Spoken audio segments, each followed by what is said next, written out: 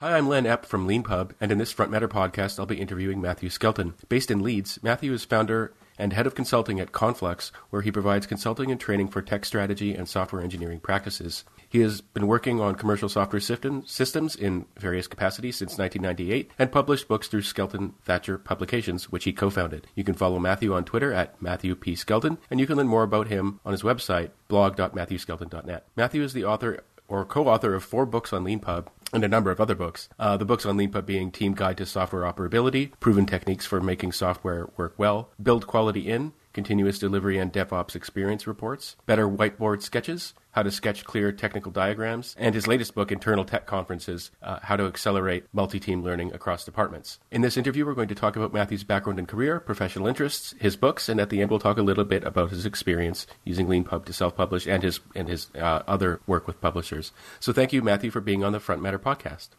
Thank you. It's great to be here, Len. I always like to start these interviews by asking people for their origin story. So I was wondering if you could talk a little bit about where you grew up and how you first became interested in computers and software engineering. And specifically, can you recall your first experience with a computer? Sure. So I grew up near where I live now. So in Bradford, which is very close to Leeds, north of England. I actually was intending to study music. And actually, I've come back to that. Well, maybe talk a little bit about that later. But at the moment, I've been learning trumpet for the last few years, and it's the most amazing thing. So actually, I didn't do a lot of computers when I was growing up. I was really super focused on the musical side. But I spent a year before going to university. I spent a year working as a laboratory technician in a school. So I did lots of practical science, basically. So preparing experiments, getting big laser machines out of the cupboard and preparing bullseyes for dissection and all this kind of stuff. So it's actually super interesting. But I remember actually having a conversation with my colleague at the time, the senior technician, who actually explained to me how computers work in terms of, instructions, addressing parts of memory, and I realized at that point that I had no clue about computers at all, which is kind of an interesting point to start from. I think that little anecdote actually kind of reflects sort of my interest in computers as in terms of how they work, not just what we can do with them. So I've never been particularly interested in things like computer games or some aspects of kind of building software, but I'm super interested in how they work. So I was at university in Reading in the south of England, and I studied computer science and cybernetics. So cybernetics being theory of control systems, the primacy of feedback loops and understanding systems in terms of multiple feedback loops. So the department I was at was one of the first departments to build autonomous robots, for example, back in the early 90s.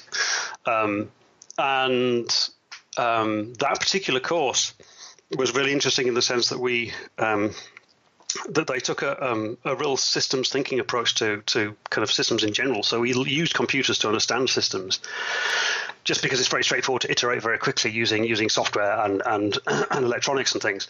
But actually, I did a project, for example, on insect vision. So how do insects see? Because there's all sorts of feedback loops in the insect visual system. And my final year project there, I built an autonomous weather station. So weather station is designed to sense temperature, pressure, lightning as well. Using some late 90s control networks and so on. But this is quite early, kind of maybe 20 years before kind of modern Internet of Things, IoT based remote devices and things. But we were doing some stuff using kind of 8-bit control networks at the time. But for me, it was super interesting to kind of really get to grips with the detail of how things actually work, right down to the very kind of lowest level, at the kind of microprocessor level, and down onto the actual kind of bus wire level of how computers work. And then, of course, feel free to forget most of that as you move up the stack. And so then you don't need to think of all that detail all the time, but it's still there. And I think that kind of level of detail has kind of put me in good stead, if you like, because if you know the fundamentals, then although most of the time you forget them, you're never going to kind of really make a fundamental mistake about an algorithm that you're trying to implement in software, or some trying to think of another example, some sort of mistake about how data is stored in a database, or what happens when you make a SQL query, for example. So knowing the real fundamentals kind of really helps, even if most of the time you can forget about it. Yeah, that's really interesting. I love asking this question about. I mean, because not all EAMPub authors are in tech. But many are, and learning about their first experience with this kind of technology is really interesting. And you're one of very few people that I've interviewed whose first, I mean, lots of people get into the fundamentals at a certain point and find it fascinating. But a lot of people, their first experience is the magic of typing something and then seeing something happen. Even like one guy I interviewed recently, it was in a like he had a scientific calculator that he could program in. And I just found that fascinating. And, someone else, it was a bouncing ball on a Commodore 64.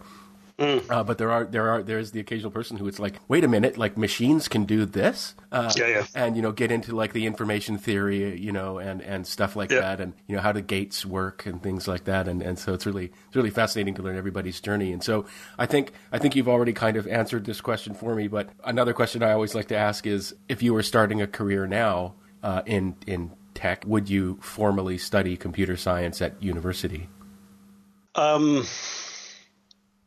I think it has been super valuable, certainly where I studied it, because we had this combination with computer science, and it was actually the science of computing that we did. We did programming as well, but it was actually there's lots of theory behind it and so on.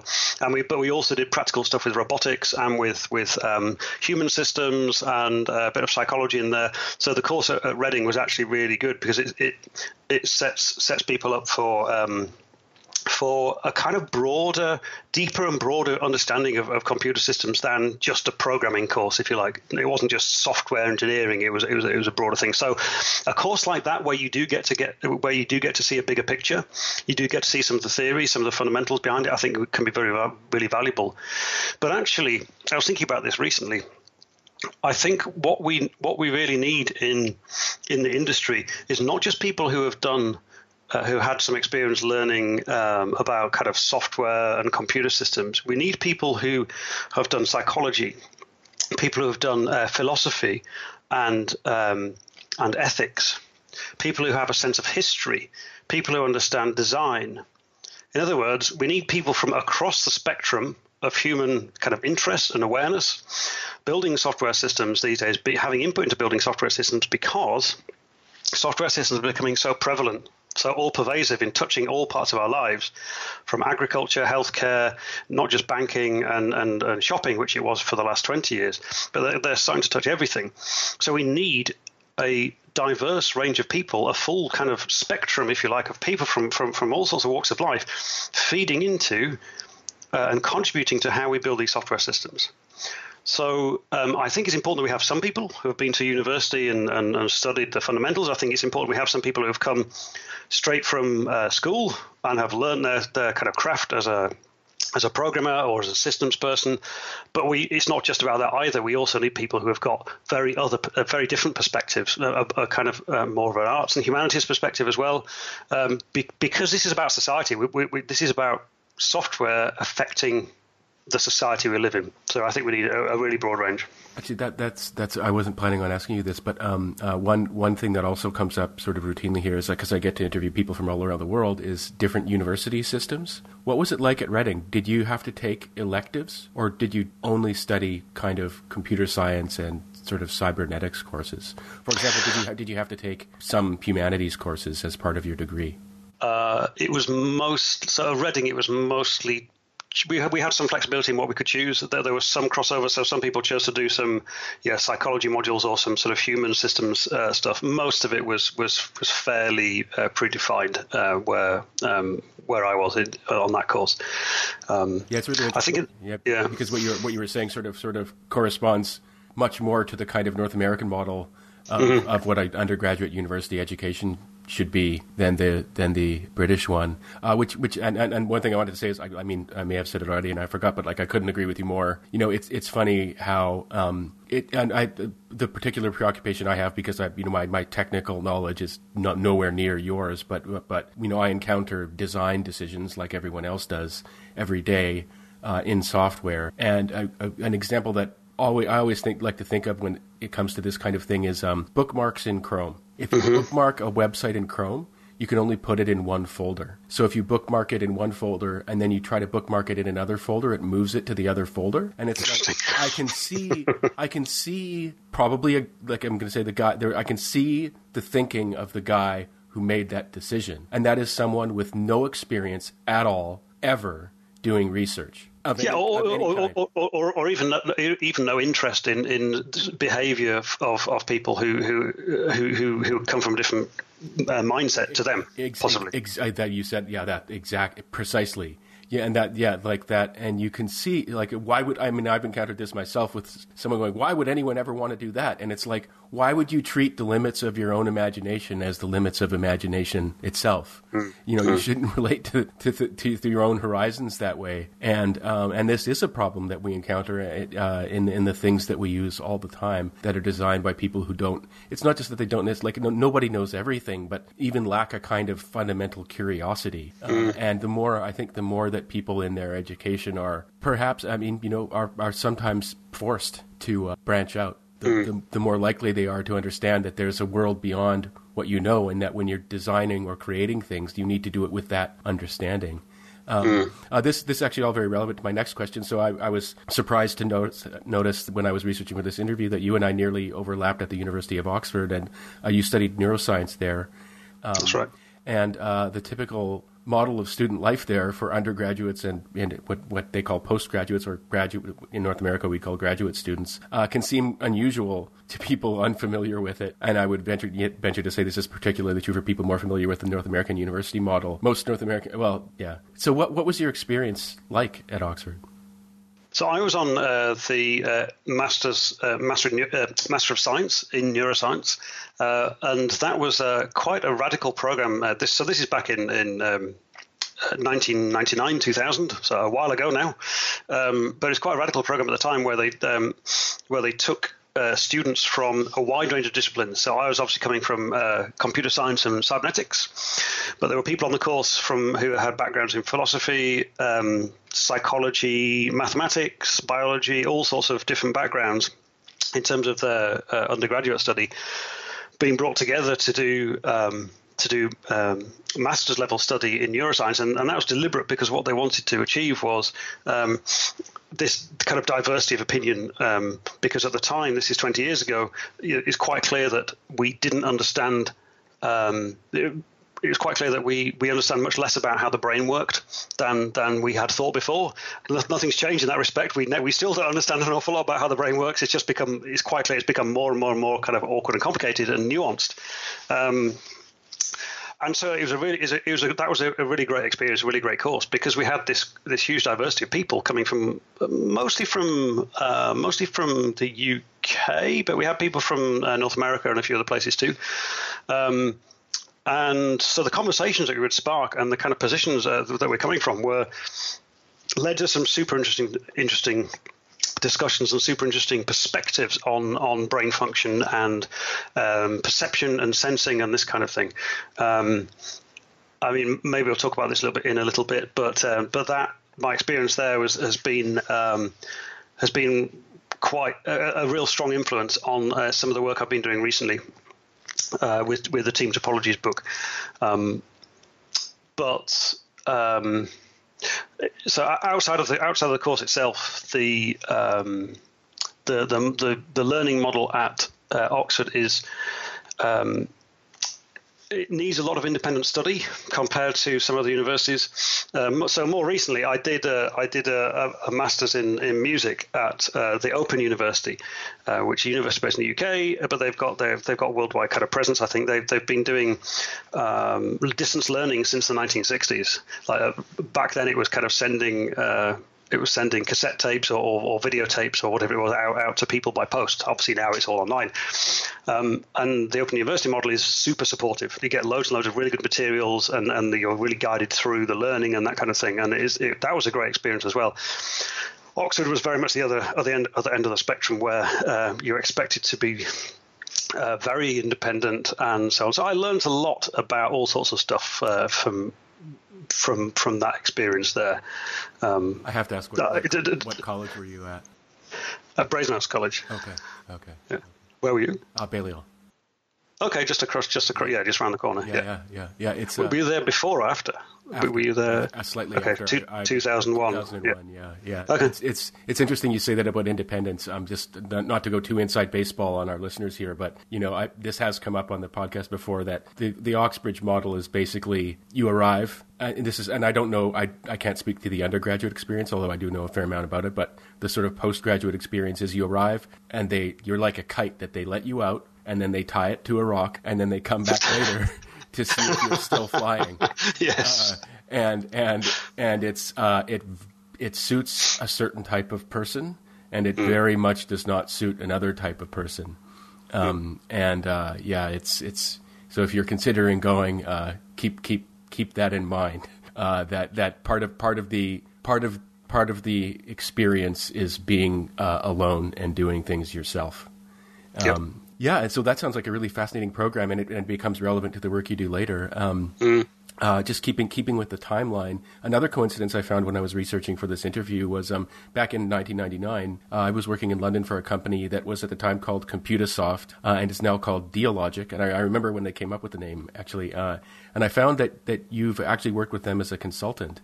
And that got me thinking that when I was there, from 99 to 2001, the company was building a huge database of information on corporate mergers and acquisitions around the world going back to 1995, something that was only possible, at least the way my team did things, because of newly available search technology and the expansion of the internet.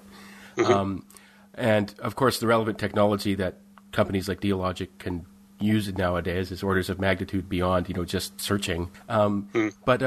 What would you? It got me thinking. What would you say are one or two of the biggest changes you've seen in the tech sector in the UK, in the companies you've worked with over the course of your career? And I say the UK because sometimes there are culturally specific things that are very interesting that can happen. Yep. So the first one is obviously the move from desktop to web. So when I started working as a software developer back in 2001, well, I was doing some work prior to that actually. My very first job was as a kind of network engineer, installing Windows 95 machines in schools and colleges around the UK. So that was a long time ago. So I learned a bit about networking and consulting back then. But my first kind of real job was writing software for brain imaging machines and sort of big hardware devices. But I was writing the desktop software. So the big switch since 2000. Well, a little bit earlier than that. The big switch in my career since 2001, whatever, has been this big shift to web-based delivery of applications and so on. Now we're seeing a switch towards an expansion of stuff to include IoT devices. So very, very small devices where a kind of fabric of compute. I guess that's probably. This current wave is somewhat similar to the switch from desktop to web, in the sense. So we've been working, for example, with some manufacturers in the UK, and there is an increased need to be able to grab telemetry and data, metrics data from the machines in the assembly floor or in the processing plant itself. So sometimes that's retrofitting onto existing machinery that might be quite old. Sometimes it's actually deploying new sensor technology that can be more rapidly reconfigured and controlled. And there's starting to be this bridge between the manufacturing plants and the cloud. So we're scraping the data off the sensors and pushing it to the cloud for analytics and things like preventative maintenance of machines, which can save a huge amount of money. So that's just in the manufacturing sector, but it kind of applies to healthcare, agriculture, and so on as well. So that's a huge shift at the moment where we're starting to see kind of sensing technology being deployed into a huge range of different scenarios, and then that data being pulled up and processed, and we're able to make much more effective decisions that's actually data driven, that help us to avoid waste, or to better optimize the machinery and so on we've got. So I think that is a big change. I think there's a big change, and I think a lot of organizations are sort of maybe either struggling or might fall by the wayside if they don't adopt that kind of approach. Yeah, that's really interesting. So I think I get what you're talking about with preventative maintenance. So basically, if you can have more or less real-time data coming from sensors from machines, then you can see the real-time lets you know what's going on, but you can see patterns that can help you make changes to how the machine is operating, so that you can prevent faults. Is that the kind of thing that you're?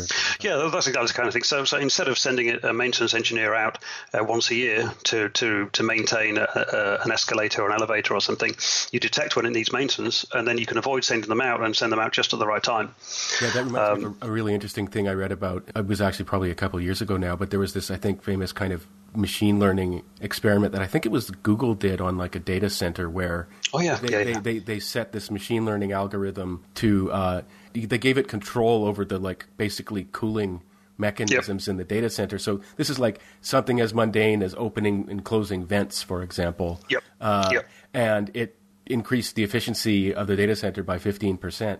And in a competitive world, that's huge. That's huge. Yeah. But the idea that companies are like, there's really this kind of, you can imagine it from a kind of C-suite perspective. I mean, really, I can just get the secret sauce if I've got the right sensors and the right computing going on in the cloud, that I can increase the efficiency of my machinery by this huge percentage. I mean, the incentive to get involved in that must be really intense.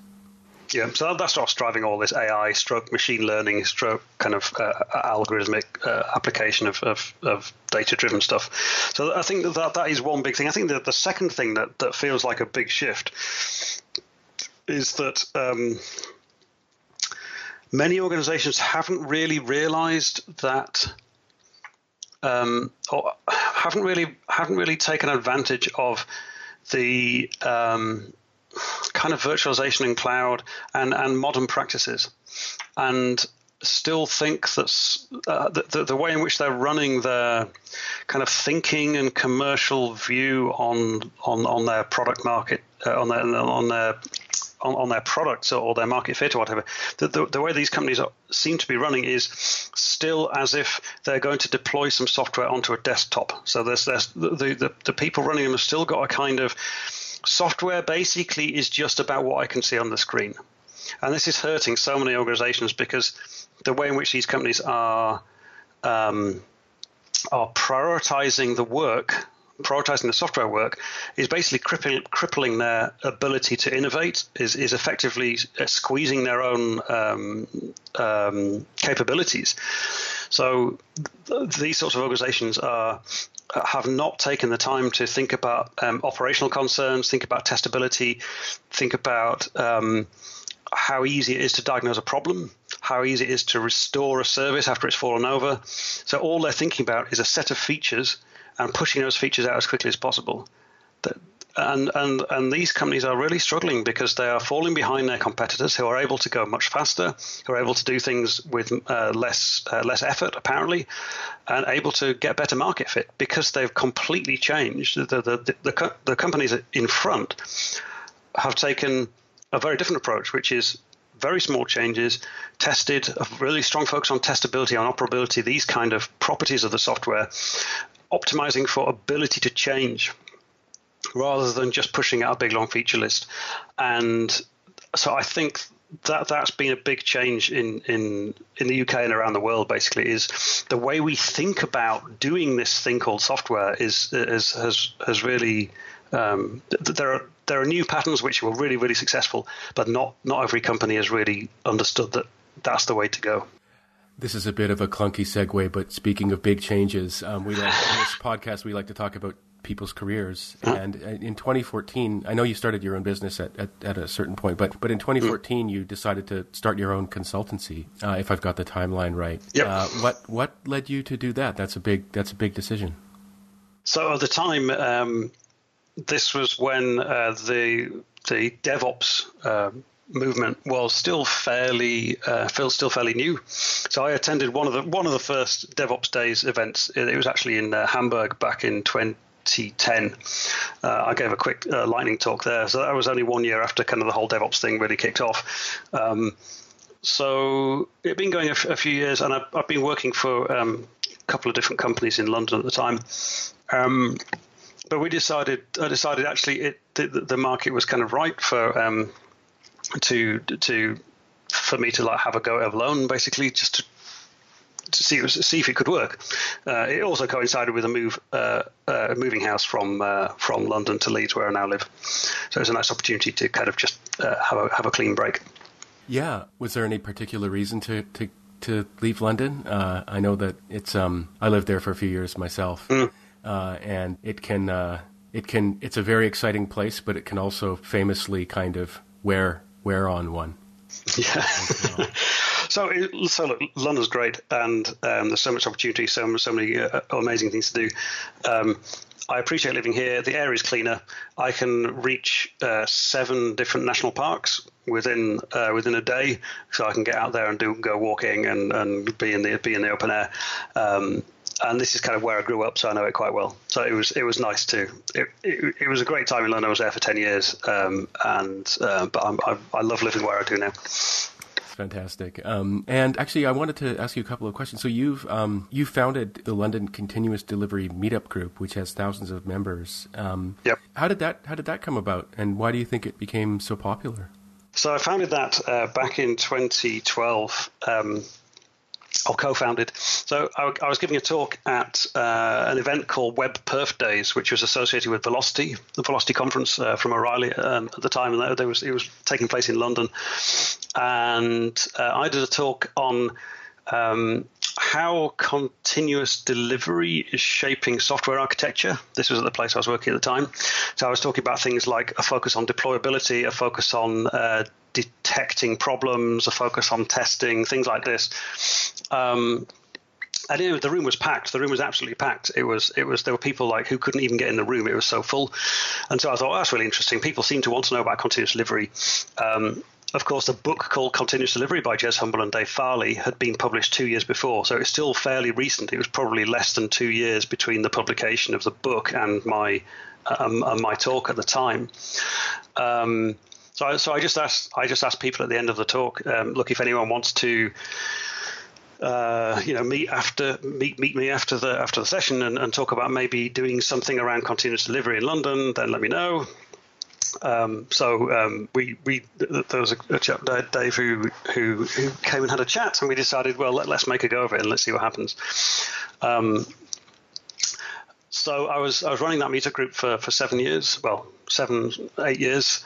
I've actually just handed it over to some folks from a company called Engineer Better, who have been really good supporters of that, and the conference, Pipeline Conference, which kind of came out of the meetup group. So Pipeline Conference we ran from 2014 to 2018, and that was kind of created and founded and run by people who were involved in the London Continuous Delivery meetup group. I think it's the group is an amazing experience. There's so many good people I met there. I'm so grateful to have had the opportunity to work with all those people and to be able to hear what they had to say and so on. And it is a really great community around it. I think one of the reasons why it worked so well is because we avoided a focus on tools. We did have some talks about tools when it was appropriate, but we avoided it just becoming about, hey, here's 1.7 version 1.7 of this tool, and look, here's 1.8, and look all the new features it's got. So we avoided that kind of thing, which is fine and useful, but we made sure we had a kind of broader appeal. So we had talks on product ownership, we had talks on testing and testability, we had talks on version control and branching, the whole range of different kind of practices. It was more of a practice-based thing. So it appealed to quite a wide range, and we moved around different offices, so different companies. We moved around London each month, so we got to see lots of different locations, and we got to kind of partly promote quite a lot of different organizations different companies as part of that. And just for those listening who might not know, what is? Thank you for sharing the story. Yep. What is continuous? If you could explain what continuous delivery is, because this is another sort of big change in the way things are done, basically. Yep. So continuous delivery, as defined by Jez Humble and Dave Farley in their book 2010, is reliable software releases through build, test, and deployment automation. Quite often people think continuous delivery is just about pushing code to live when we're done. But it turns out in order to do that effectively, we have to actually think about a whole lot of other things. We have to think about kind of team ownership of software. We have to think about our version control practices. We have to think about how often we're merging our code with other people, a whole lot of other kind of practices and kind of into team team interactions and individual interactions between people to make this stuff work really well. What's interesting about the continuous delivery book is I'm still waiting to find some practices that Jez and Dave recommended. I'm still waiting to find some practices that no longer apply, but I can't find any. Like I'm always lucky how it was a great book in that sense. Like they made sure it wasn't too technology specific.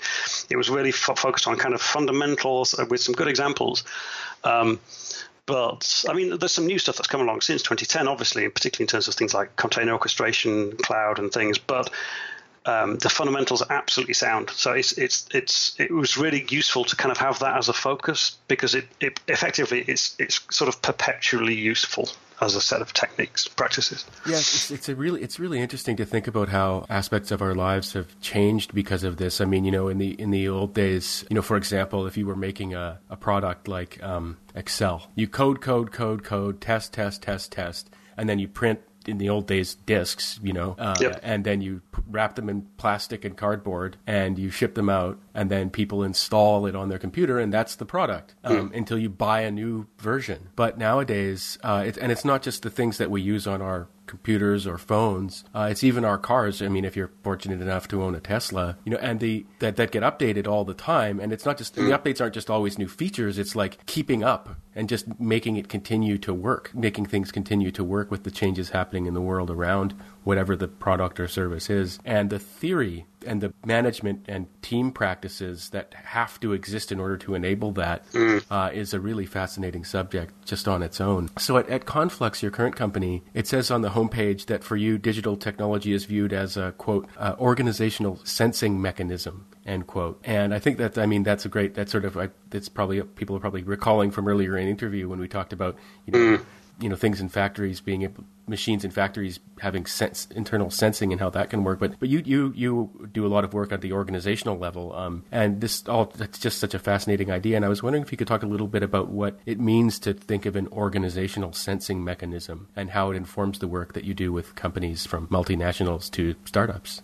Sure. So I think this comes from this comes from a combination of kind of my background in music, and I mean I sing in choirs and I play the trumpet. I'm learning the trombone, various things like this. So I've got a very strong sense of having to listen to other people, like when you're playing in a band or an orchestra or a choir or whatever. There's a very strong sense in which you've got to listen carefully as well as deliver deliver your part, if you like, play your part.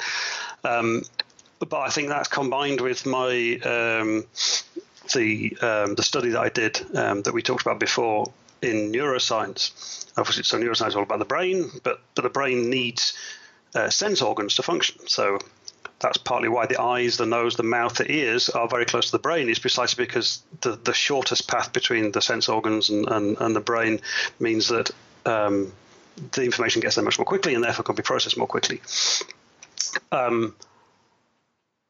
And the way I kind of see things is organizations that I kind of see it as if that many organizations are almost like a kind of like blind wombat or one of these creatures that can't really see and can't really hear properly. They're just kind of stumbling around in their environment, not really understanding what's going on.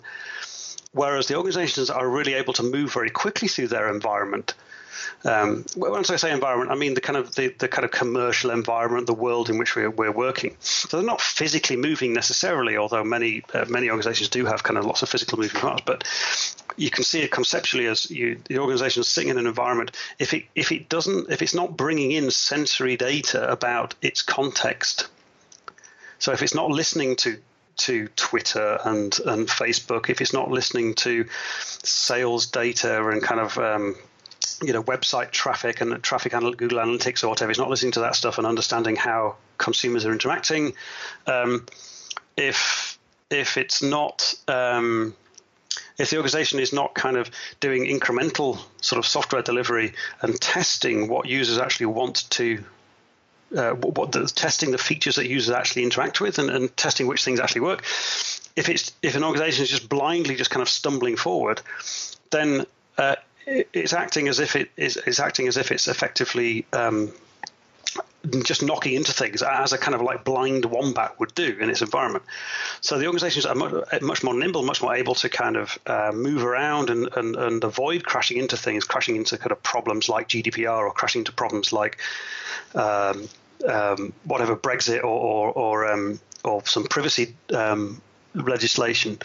Then these are the organizations that are bringing in kind of lots of digital data into their organization and acting on it quickly. They've got dashboards, they've got analytics, they've got teams close to the data who are then able to make adjustments and changes to the software they're building very, very, very rapidly, which seems magic to these old kind of blind wombat companies. Because we've got the same number of people, we've got the same level of investment, but what they don't have is effectively eyes and ears and noses and so on, antenna, if you like, giving them this kind of sensory input. I've got a question or two about stumbling around in Brexit to ask you in a couple of minutes, but just on that note, so you're talking about all this. We've talked about sensing just in machines and now in organizations, but one thing you also talk about is, and this goes, I'm sure, to your interest in neuroscience and your background in that study. You also talk about cognitive load, which comes down to the individual and the team. And I hadn't put this together, but I'm thinking about your interest in computers and sort of drawing on memory and things like that. And humans have limits. We have these limits to how much information we can be managing in our working memory. And this can actually be part of a management tactics or strategy to think about, like, if I've got a team of, say, X number of people and they're working on this type of project, there's only so much that they can be kind of crunching at a particular time. Can you talk a little bit about that? What is cognitive load and how do you manage that? So cognitive load was defined in this context by a person called John Sweller back in 1998. And there's the cognitive load is the amount of stuff, if you like, that we can, the amount of information we can hold in our working memory when we're doing a task. And there's three different kinds. There's intrinsic, which is kind of fundamental things about the problem we're working on. So in the case of computers programming, that might be, let's give an example. So just something about Java syntax or something. If we write or Ruby syntax, something like that, is there. I've sort of absorbed that, and that's just something in the background I just have to work with.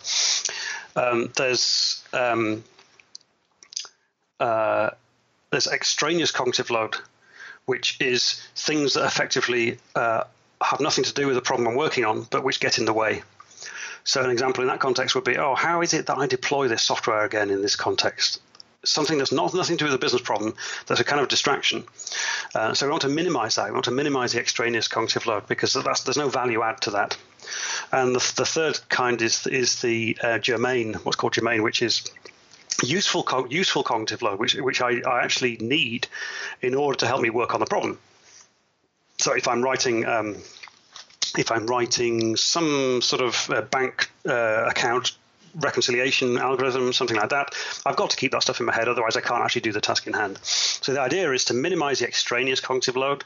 We've got to have the intrinsic, leaves more space for the germane cognitive load. So if I can think of a metaphor, say for not necessarily writing software, but just writing general. It might be like knowing the language would be intrinsic. Using my writing tool, like my fountain pen or my quill or my keyboard, would perhaps be the extrinsic, and then the germane would be knowledge about the subject that I'm actually writing about. Okay. Yeah. Something like this. And obviously, we want to be focused on as much as possible on the germane aspect of cognitive load, because that's where the if you like, the competitive advantage is. If we're in a for-profit company, or that's where that's where we can produce the best outcome for like citizens if we're working on some kind of government-focused system. And this becomes really quite important because if a team is asked to take ownership of a piece of software that is way too complicated, that has way too high a cognitive load for that team, then there's no way they can effectively own it. There's no way they can realistically deploy and test and operate that piece of software as a team, because there's just too much to think about. And therefore, they will start to feel unsafe, if you like. They'll feel like unable to actually own it properly. The speed of deployments will probably go down, or the numbers of the number of problems in production will go up, because they're not actually able to kind of effectively own all of the aspects of the stuff that they're building. So I'm actually just writing a talk. I'm writing some slides for a talk actually next week, which I guess by the time the podcast goes out will probably have happened anyway. And if we start from the viewpoint of needing to make sure that cognitive load is not exceeded for a team, this is a different way of thinking about the size of software systems. So in the past, we've had big monoliths where we kind of deploy all stuff together into one big system that all gets deployed together. There's been a movement in the last sort of 10 years or so towards microservices, where we make where the focus is on very small, very fine-grained set of services and bits of software. But I think a different way to look at this is if we have a team that's responsible for a segment of the system, as long as the software that they're working on does not get bigger than the collective cognitive load of that team, then we're fine. Because if the team's still able to own it, then they're still able to assess the complexity, they're still able to assess the risk, they're still able to do what's necessary to get that deployed in the right sort of way. So it's a different. It's an angle that I guess strikes me as fairly natural, coming with a bit of a background in neuroscience and cybernetics and things. But I think for other people, it seems like there's not that many organizations really so far that have really considered this. There are some. So, for example, the telecoms provider Twilio has explicitly considers the cognitive load on teams that use it in software internally, and they've spoken about this quite a bit, how they actually kind of assess how difficult some of their internal systems are, or services and systems are to use, and they drive down the cognitive load on the kind of product teams explicitly around that, because they know that if the cognitive load gets too high, those teams will not be able to build and run and own those software systems. So it's starting to be a thing. So it's a very different angle about thinking about how big different parts of the system should be. But where we need to go very quickly and safely, it makes sense to explicitly consider a maximum amount of cognitive load that we expect a team to be able to handle. Yeah, that's a really, it's just such a, I mean, we've kind of got to move on, but it's a really fascinating topic. I mean, to take kind of human, we sort of, I think often when we're, conducting business, it's often an instinct to be kind of optimistic, I suppose, but to take into account these fundamental human limitations. I'm sure it's something that like special forces do or something like that, right? Like, like literally, like how long can you stay awake? Yep. What happens? I mean, if you use stimulants to stay awake even longer, but, you can actually kind of measure how performance starts to change over time, and to think about these kinds of things in the context of running machines is just really, really fascinating. But moving on a little bit. So one thing I wanted to ask you about was, I don't know how much you can talk about it, but I saw on LinkedIn that you recently worked on a contract for the UK's Home Office to work on technology related to immigration. And of course, immigration has been a huge topic in the news in Europe and in North America and in many places in the past few years, in obvious ways I probably don't need to really go into detail about. And I was wondering if you could talk a little bit about the work you were doing for the Home Office, or if you can't talk that much about it, just what you see, how you see new technology might be used to manage information by governments regarding things like immigration in the future. So I was, for most of 2018, I was engineering lead at the Immigration Technology Division inside the Home Office, yes.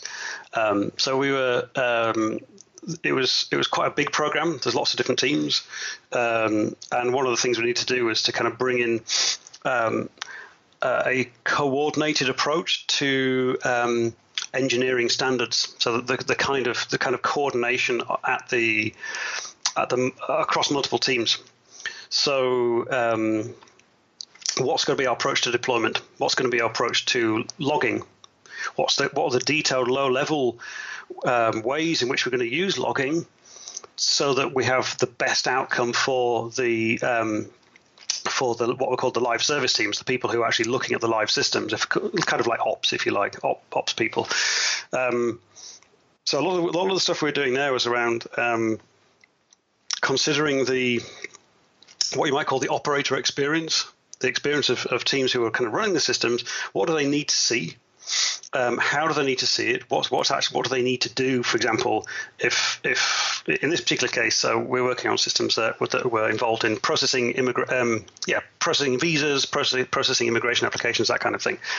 And if one of those applications got stuck, then someone's case would be delayed effectively for days or hours or days, and that can be kind of quite upsetting, and it sometimes needed the kind of metaphorical prod in the machine, or kind of something needed to be reset. And so the ops people would have some of their responsibilities around kind of looking to see why things have got stuck, if you like,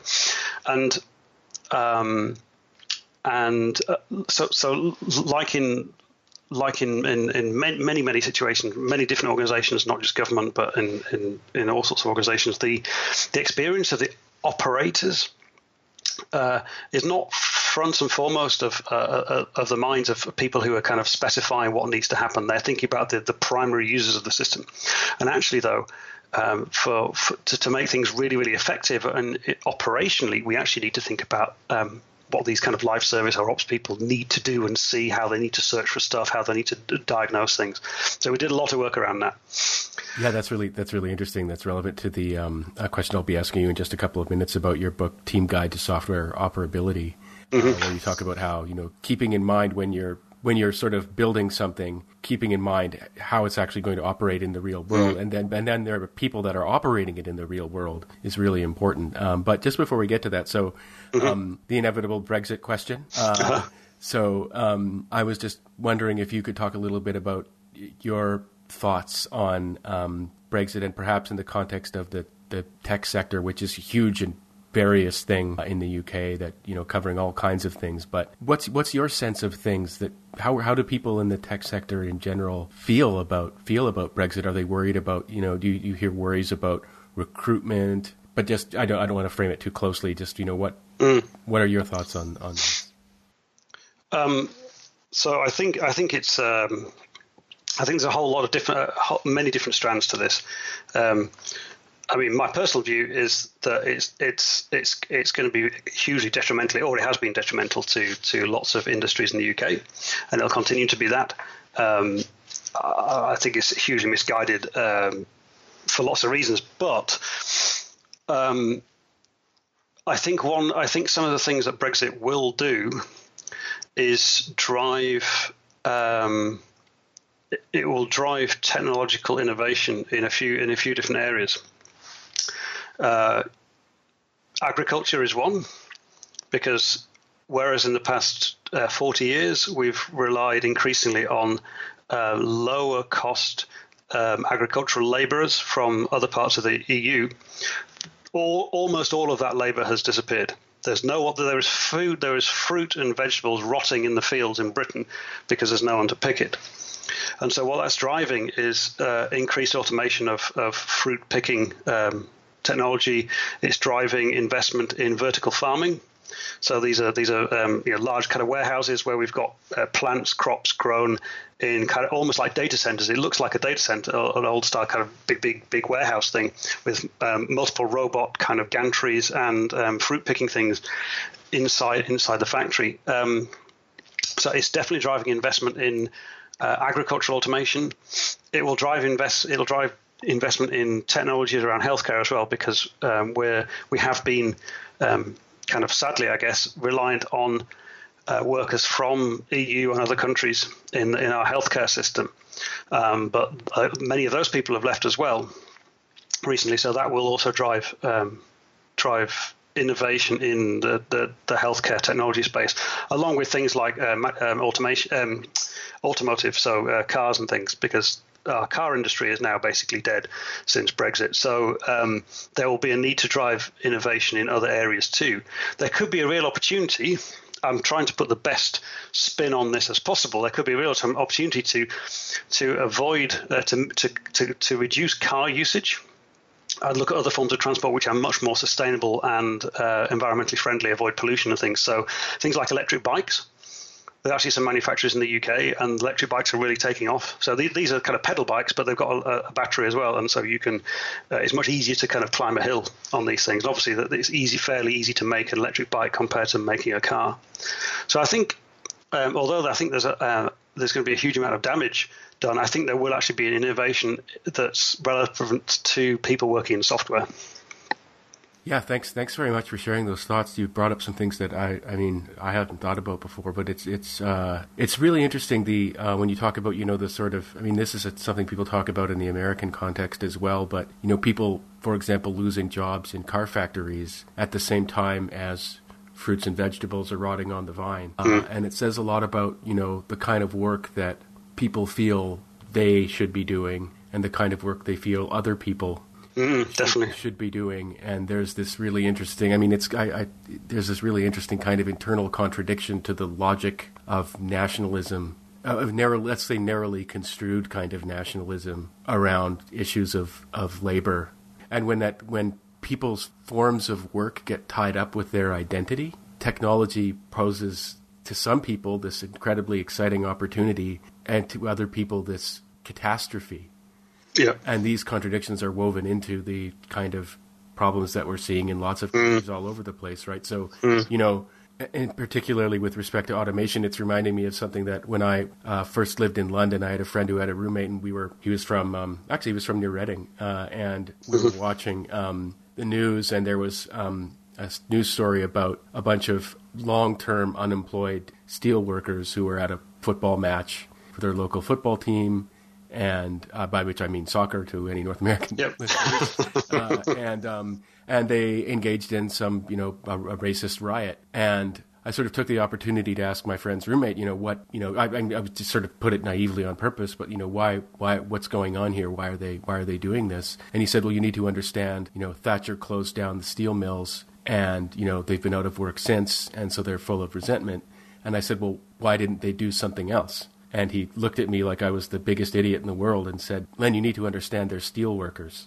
And it really struck me how, it's the sort of thing I would have been able to give the right answer to if someone had asked me the question, but it was only, really having it driven home into kind of my heart, as it were, that, people can become really attached to a way of living that involves their work.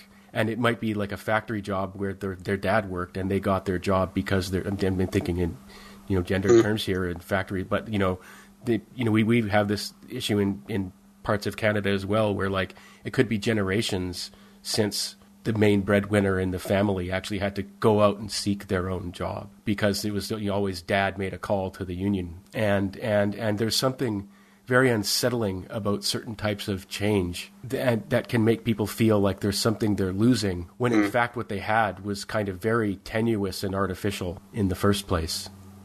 I think there's some interesting kind of green shoots of optimism, if you like, around some of this stuff, particularly with some of the innovations in kind of really small computers like the Raspberry Pi and Arduino and these kind of things, where they're obviously physically very small. They literally fit in your hand, so they're kind of not threatening in that sense. And a lot of the coding. A lot of the coding courses that have been developed to suit these kind of devices are incredibly accessible.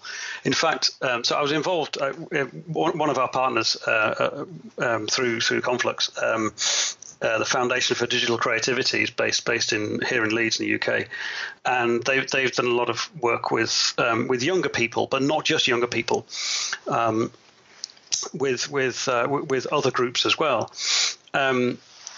So some of the kind of coding. Like kind of training courses and things, it doesn't even involve typing out code. It involves using kind of drag and drop and configuration things that are at a slightly higher level. So like the concept of an if statement, the concept of a loop, the concept of a decision, but kind of without actually having to type it as a stream of characters. You kind of construct the algorithm on screen using kind of drag and drop blocks. And actually, I was skeptical at first, but actually it was actually really useful, because you're thinking about the fundamentals. You're thinking about the flow of logic rather than actually the typing, and you don't have to worry about the syntax. It generates Python or something behind the scenes, right? So it actually then runs proper code. But as a much more accessible way of getting into software, it was really powerful. And the kids who are learning this stuff are doing amazing things now. There was a kind of gap in the 90s and 2000s where this kind of stuff really wasn't available, whereas now we've got kind of computers that are much more kind of accessible to a much wider range of people. There's even they're taking this kind of stuff into kind of public libraries and even like old people's homes and things like this, and getting like 85-year-old kind of grandmas to kind of write some code. And it's amazing to see how accessible this stuff is. So I think it's kind of an interesting time where we actually will be able to enable a huge range of people who are not necessarily techies, but they want to do something useful with computers. So one person I was talking to, she does textiles, and she wants to dye wool a certain color, but the wool dyeing process needs the liquid to be like a certain temperature for a certain time.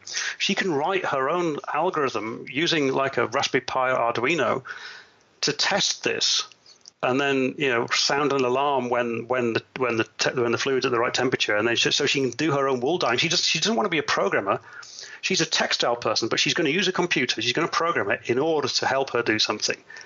And I think that's the key to getting to kind of broadening out the use of kind of computers and things to a wide range of people. Is let's not obsess about getting people to be trained up as programmers. Let's get people to be unafraid of writing a bit of code to help them do something else. I think there could be a real opportunity for a huge expansion of kind of how we see and use computers in this kind of context. It's really interesting. I think we could probably talk about this for all day. No, but I find it fascinating. Yeah, no. Well, I mean, one thing that I was just really sort of thinking about when you were talking is that the way what people think work is, and for some people, and this goes back to the origins of writing. But my brother, who's an English professor, has a joke that like if you see someone with their chin in their hand, like Rodin's famous statue. Some people look at, wow, that guy's working really hard. And other people look at it and see that guy's doing nothing. And he's just resting.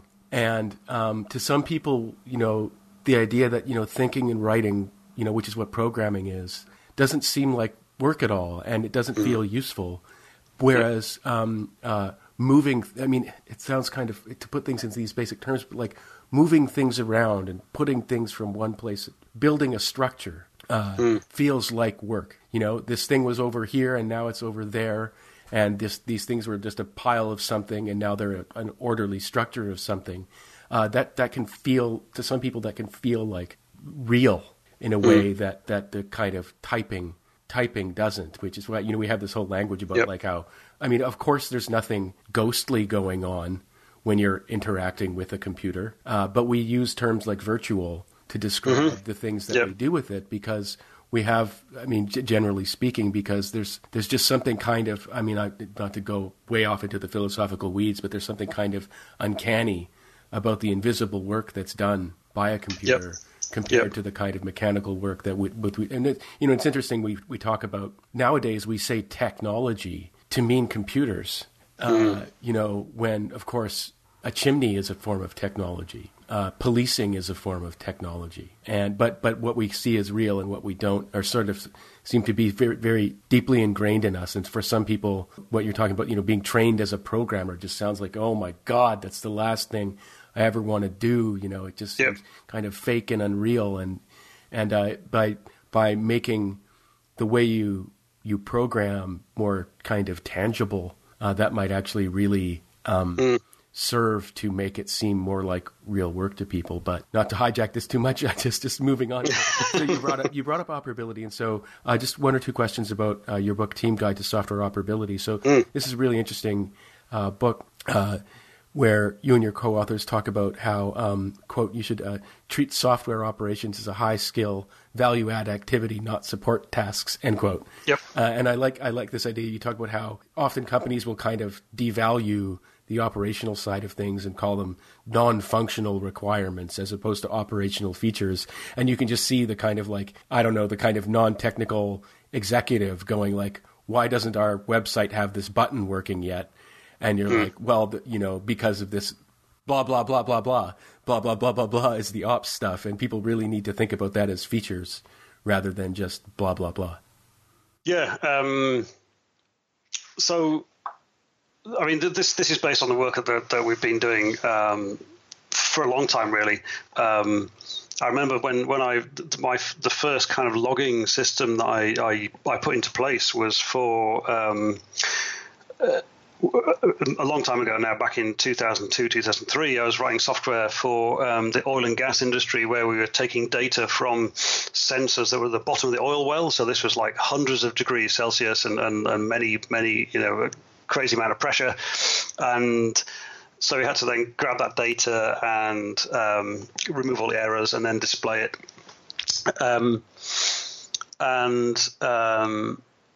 And so we had to log quite consistently and carefully what was going on, so that we could, because once you put a sensor at the bottom of an oil well, you can't take it out. It's cheaper to drill a new oil well than it is to take the sensor out and replace it or to repair it. So you're talking about kind of an expensive situation. So I actually kind of developed some logging which was really robust and resilient, and the software itself had to be super kind of resilient so that it wouldn't crash halfway through the data collection, this kind of thing.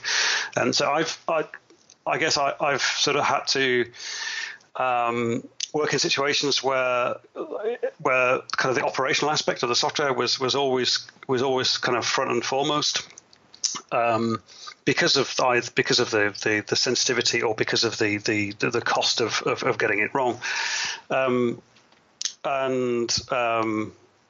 then a few years later, I was one of the kind of lead software architects on a big system for the London Stock Exchange. We were building out one of their not their primary trading system, but their kind of secondary system. And we made sure to put kind of operational concerns to the fore in that one. 10 years later, so I caught up with a colleague of mine who was working with at the time, caught up with him actually just last year. 10 years after we launched it, the software is still running. And so the operators, 10 years worth of obviously it had been modified and so on and improved, but the foundations were still the foundations we put in place back in 2008. So that kind of brought it home to me how this focus on kind of operational aspects of software can help organizations to get the most out of the software they're building. So that the software is not falling over at times, so that it's easy to diagnose what's going on if there is a problem.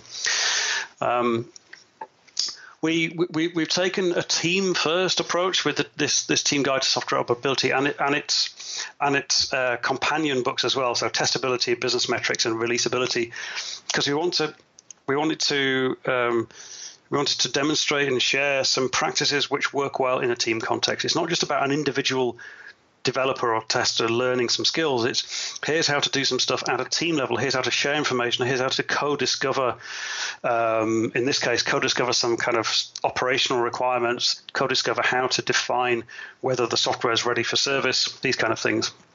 And it's proving really valuable to lots of different people. So we were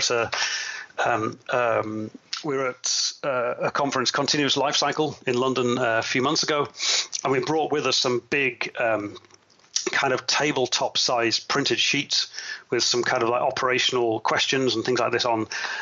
Every single sheet was taken by people because they heard about this stuff and came to the stand and took them away. They realized the value of actually having the entire team sitting around a table and discussing in detail all the aspects of operational readiness that this big sheet covered. So if we're finding that this kind of team focus on operability and similar aspects to be really resonating with people in organizations who are struggling with some of these things. Yeah, it's really interesting. You write in the book about how most, even books that are about teams are kind of written to the individual.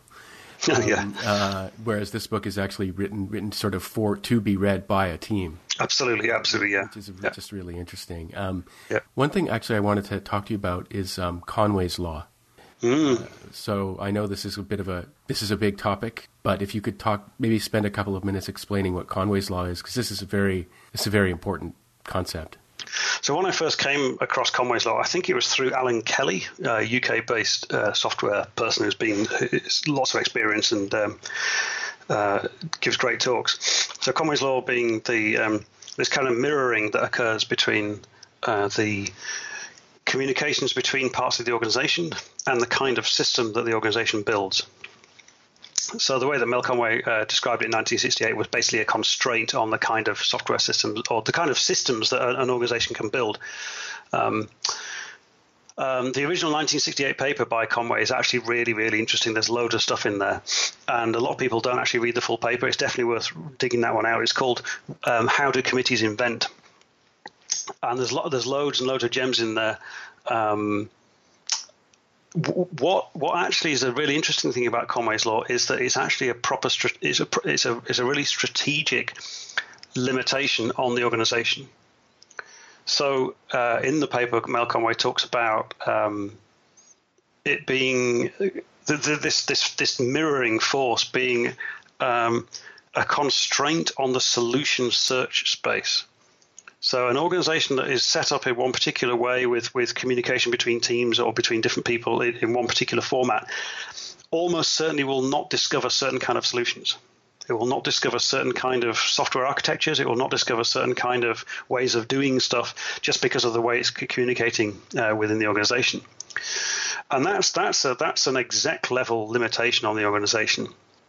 When we're doing this kind of knowledge work, when we're in a fast-moving, rapidly changing context, using software to give us that kind of leverage that enables us to adapt things very quickly, because obviously that's one of the main advantages of software. It's not just about processing information; it's about the fact that we can adapt it very, very, very easily. Then your organization design can constrain the kind of things that you're actually able to do as an organization. And that should set alarm bells ringing for any kind of exec or C-level person in an organization, because they might be trying to do certain things, but their current organization design is actively constraining or actively limiting the likelihood of them actually being able to come up with a decent system or solution to a particular market problem.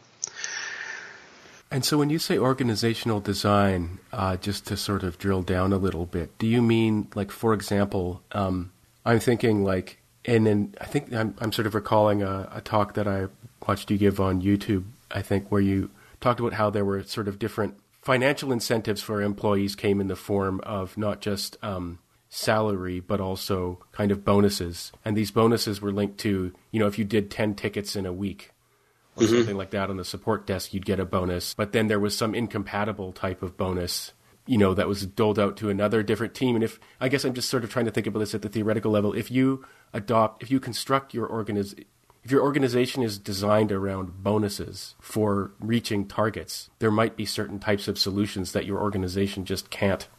No, indeed, yeah. do. Yeah, and likewise, if your organization is very hierarchical and needs information to flow up and down a kind of permission tree, so that it hits the person who's highest in the organization, and people lower down can't make decisions, then again you'll be limited in the kind of solutions that you can come up with. Lots of organizations more recently have sort of found that a really effective sort of template, if you like, for the design of their organization is to have sort of smallish cross-functional teams, so a mixture of skills inside the team, up to about between 5 and 9 people, maybe something like this. And they're focused on one specific part of the business domain. So it might be accounts versus payments versus orders, or something more specific than that if it's a larger organization. And one of these teams, has basically all the skills it needs to go from idea to realization of that idea in working software. Now, it gets a little bit more complicated when we've got hardware and the real world involved, because it becomes really difficult to get a cross-functional team that can do both cloud software and physical hardware design. But that's kind of a slightly more advanced sort of topic. But generally speaking, if we can get a team that can take an idea through to that idea being produced and running, they're more involved, they're more engaged, they're also closer to the information. That team sees how stuff runs in production. Effectively, that team then starts to become that organizational sensing mechanism. It starts to become a little bit like eyes and ears. They're so close to how that stuff is running that they're able to then get that information and kind of bring it back into their design, build, run process, and effect change really, really quickly. And this kind of model is sort of backed up by recommendations from, for example, Stanley McChrystal, who was a former general in the U.S. Army, who over the period of one of the Gulf Wars realized that they had to fundamentally change how the Army worked, the U.S. Army. That to change from a very kind of command and control hierarchical thing to a much more kind of distributed kind of control where intent was specified centrally, but then execution was devolved out.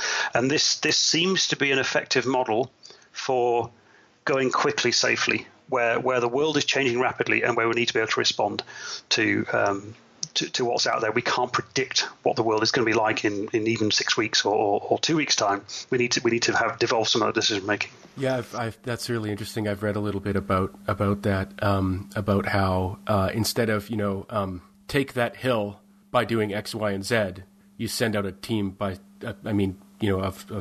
soldiers or Marines or what have you, and say take that hill, but you guys figure out how to do it. You guys figure out how to do it yourself. Yeah. And so there's this autonomy and empowerment that the team is given, but crucially it has to be guided by a clearly communicated goal.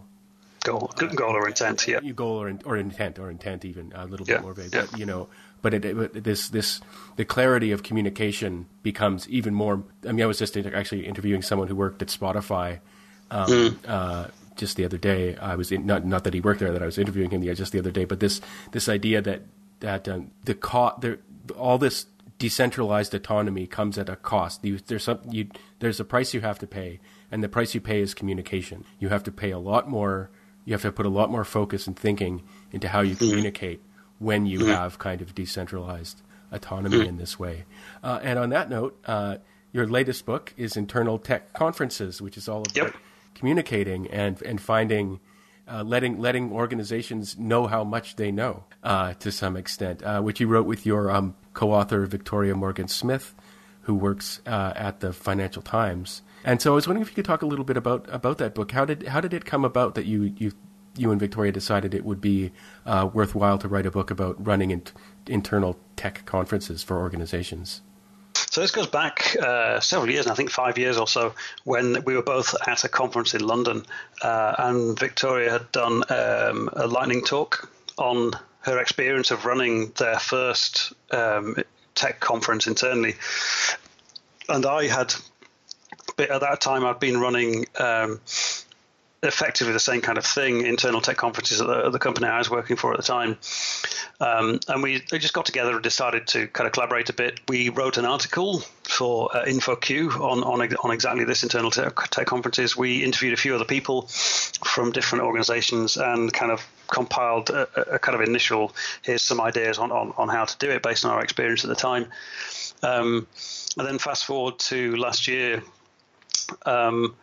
we realized there's a few more companies who are out there who had actually been doing this and been writing about it, and there have been some different ideas. So we decided to kind of expand what we'd already written, expand our experience. I mean, since then, I'd run some more internal tech conferences. I'd helped other people to do that as well.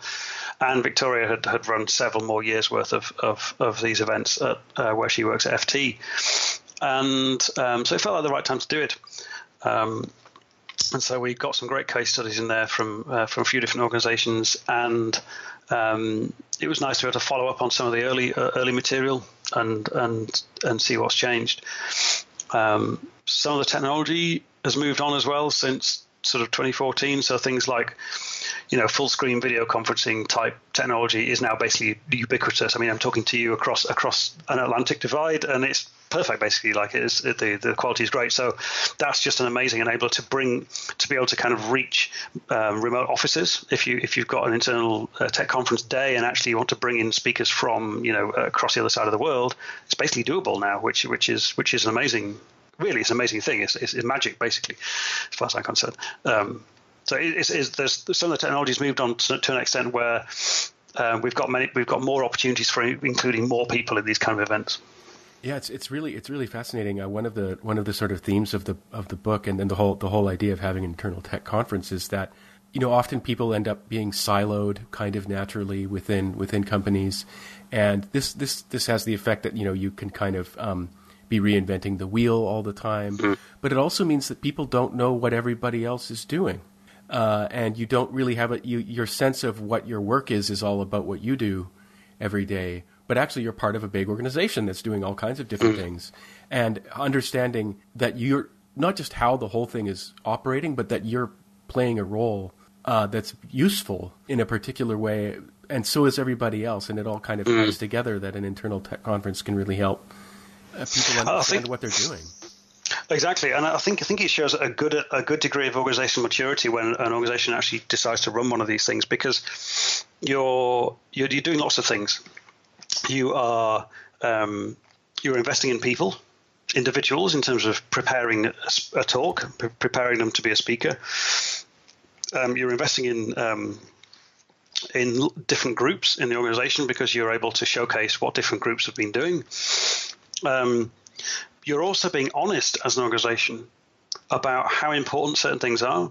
So you might say, hey, we've just built a brand new relational database. And then if you present that at an internal tech conference, and most people probably say, well, why didn't you just use MySQL or SQL Server or Postgres or Oracle or whatever? Maybe there's a great reason, but actually maybe you just wasted, like many years worth of people's time. And so it's a good kind of organizational sort of health check or way of kind of validating what you're doing as an organization to run one of these kind of events, because you have to be you have to surface what's going on in different parts of the organization and work out what it is about what you're doing that's good and worth celebrating, what it is that maybe has been more difficult, and you'll still want to share it because you want to bring that to the surface and get some feedback from people. The organization has to be mature enough or kind of transparent enough that people feel safe to be able to do that kind of sharing. So it can really help to raise the game.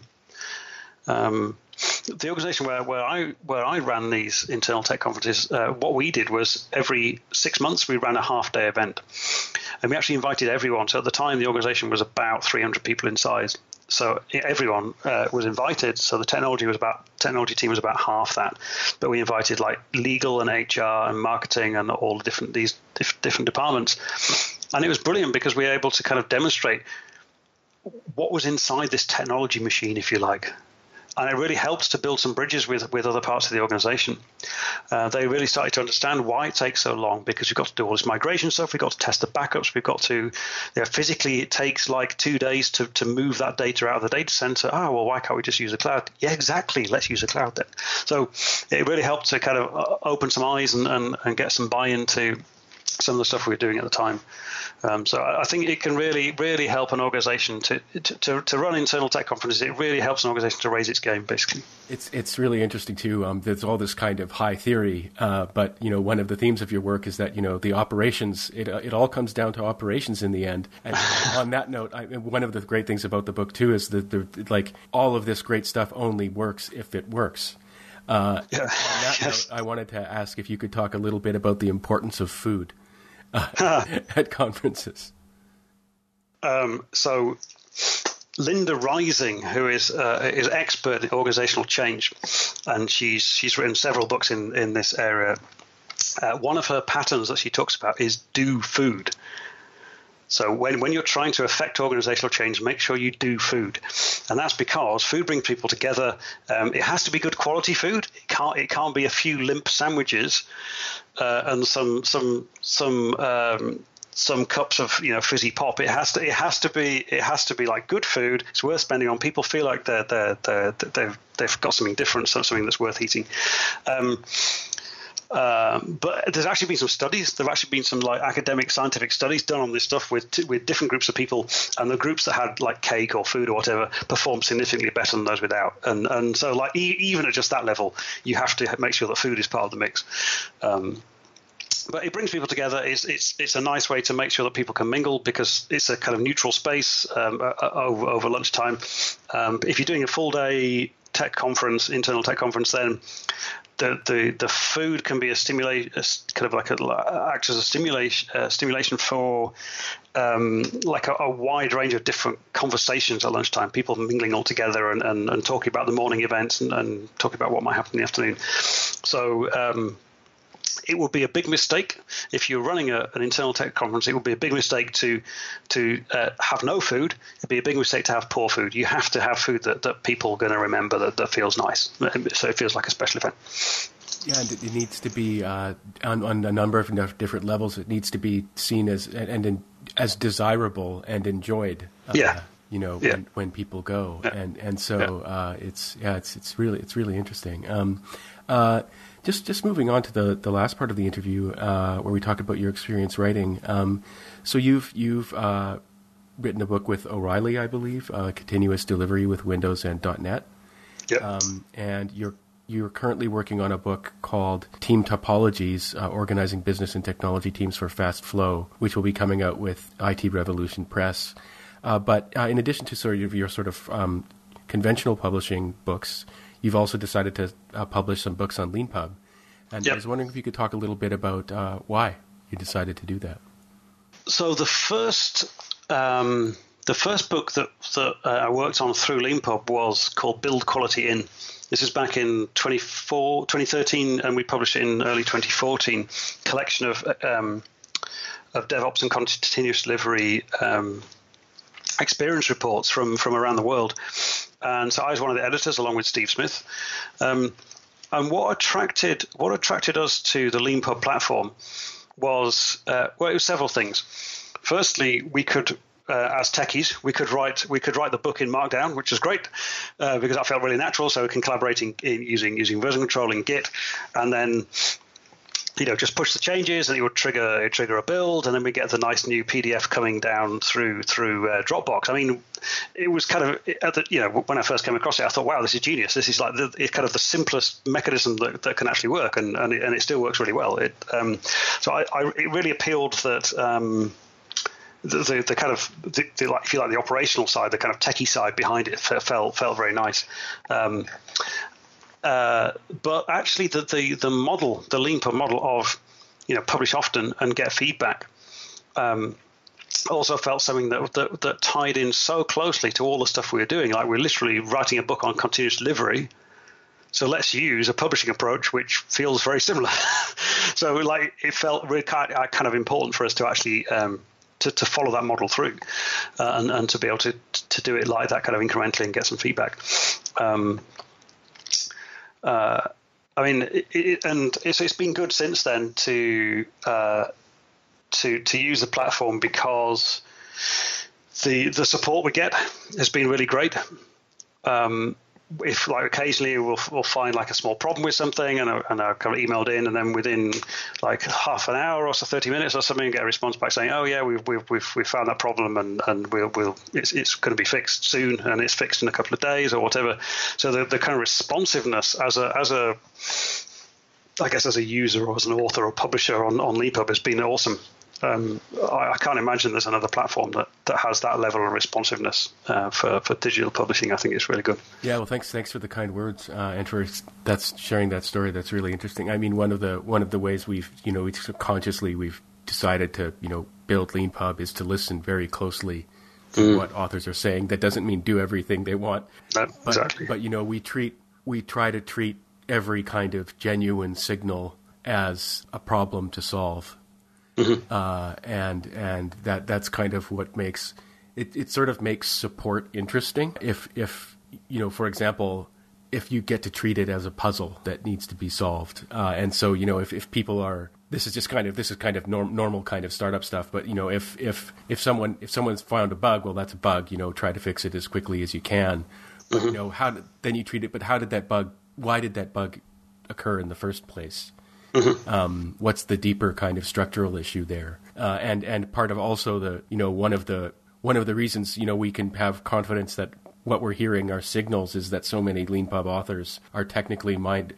I mean, they're writing books, right? They're probably smart people to begin with, but we've got all these technically minded people who actually will send us screenshots showing the kind of console in kind of Chrome or whatever, with the error messages, people, so anyway, we're very fortunate that when we get reports of issues, actually people often know how to communicate in ways that make it easy to solve, or easier to solve.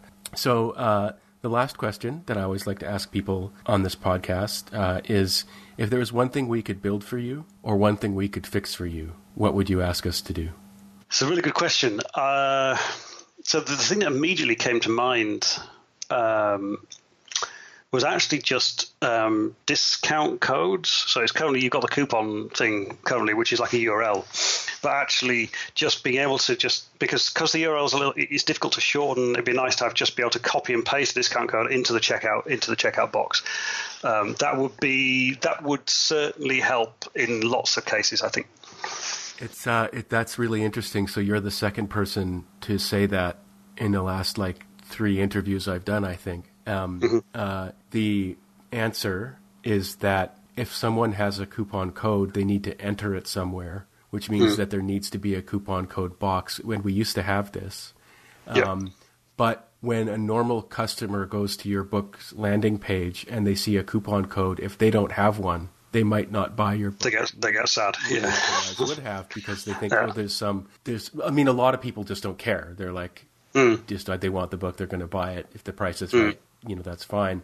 But there is a certain type of customer for whom that is a very unpleasant experience to see, there's a coupon code. If only I had it, then I could get the discount. And then so what they might do is try contacting you. And so now they're legitimately, but now they're taking it on Twitter or through email or whatever. And they're like, hey, Matthew, can I get that coupon code? And they're like, well, the coupon code expired, because it was only for during this conference. And then they're like, well, what? But there's still a coupon code box on the landing page for your book. And so actually having coupon code, for those who get it and get to enter it, that's a great experience. But for everybody else, seeing a coupon code box when they don't have a coupon code kind of sucks. But so that's the reason we decided to go with coupon links. So you get a link and you go to and then you go to a page that's sort of designed for that coupon link. But we're always willing to revisit decisions that we've made, and since you're the second person to bring this up, we take that as a strong sort of signal that there's something that authors are doing that or want to do that solves a certain problem for people that we're not offering right now. I think one other thing that could be really interesting, which is harder, is much harder, would be some sort of plug-in mechanism into the generation process that would allow additional checks to be plugged in. For example, you know the service called Grammarly? One of these kind of grammar checking and style checking things. Yeah. But imagine something where you could plug into that and have something do a tiny bit of kind of like copy editing type assessment into the PDF generation process. That'd be a bit awkward because you're effectively running someone else's code. But if there was some way to kind of hook into that, because that could be a super interesting thing, because I can think of a whole lot of stuff I would want to write to assess all sorts of stuff about what the authors have written. And this is coming from the viewpoint of a publisher now. So through Conflux Books, the internal Tech Conferences book is published through Conflux Books, and that's the first of hopefully many different books we're going to be publishing. So in that guise, I'm actually acting as a publisher or editor, and it'd be nice to be able to do a whole lot of editing checks automatically. But it'd be kind of cool to have like a little marketplace or something like this where we can kind of enable that plugin for checking grammar and enable this plugin for checking spelling, enable this plugin for checking something other kind of style things and getting output during the build process. That could be cool. That's a really interesting suggestion. A couple of things I would say about that. One is that the sort of furthest reach of what you're describing is, imagine I could click a button and the book would be translated into, a bunch of different languages, and there'd be an audio book. These are the kinds of things that technology actually there's certain types of books where I don't believe machines will ever be able to properly translate them. But with the kind of prescriptive nonfiction kind of books that are sort of, typical of LeanPub books, actually kind of automated translation is something that is probably achievable. A book about how to learn Git, that's probably something that actually could be translated if it were written in the first instance in the right way. But so the sort of like space age version of what you're asking for is click a button and the book gets translated into lots of different languages and audiobook versions are created and stuff like that. But so then on another level, it's like, can I hook various services into what happens when I generate a LeanPub book? That's something that, because of what you're talking about, as you mentioned, kind of that's other people's code, stuff like that. That can be very complicated. But one thing that is not so complicated is us showing authors, like directing authors to these different services, because, sort of like, even if we can't build or won't, or, it would take too much time, or we might do it someday, but there's nothing stopping us from providing these resources to authors in, our help center or somewhere in our documentation, saying like, hey, by the way, one thing you can do is you can just upload your manuscript here and run it through this service, and then you'll get this. So we have one guy who he speaks English in the way Germans do, which is very well. But when he was writing, he was a little bit less confident. So what he would do is he would write in English, and then he had this online service where he would translate it to German. And then he would copy and paste the translation from that service, and then paste it in again and translate it back into English. And so he would iterate on his sort of grammar checking that way, and surfacing to authors these kinds of practices and services, is whether we build features or not, is something that we could definitely help people by doing. Well, thank you very much for those suggestions, Matthew, and thank you very much for taking the time to do this interview. And, that's right. It's been great. And thank you very much for using LeanPub and for being a LeanPub author. No, it's great. It's great to be part of it. Thank you. Thanks. And thanks, as always, to all of you for listening to this episode of the LeanPub Front Matter podcast. If you like what you heard, please rate and review it wherever you found it. And if you'd like to be a LeanPub author yourself, please go to our website at leanpub.com. Thanks.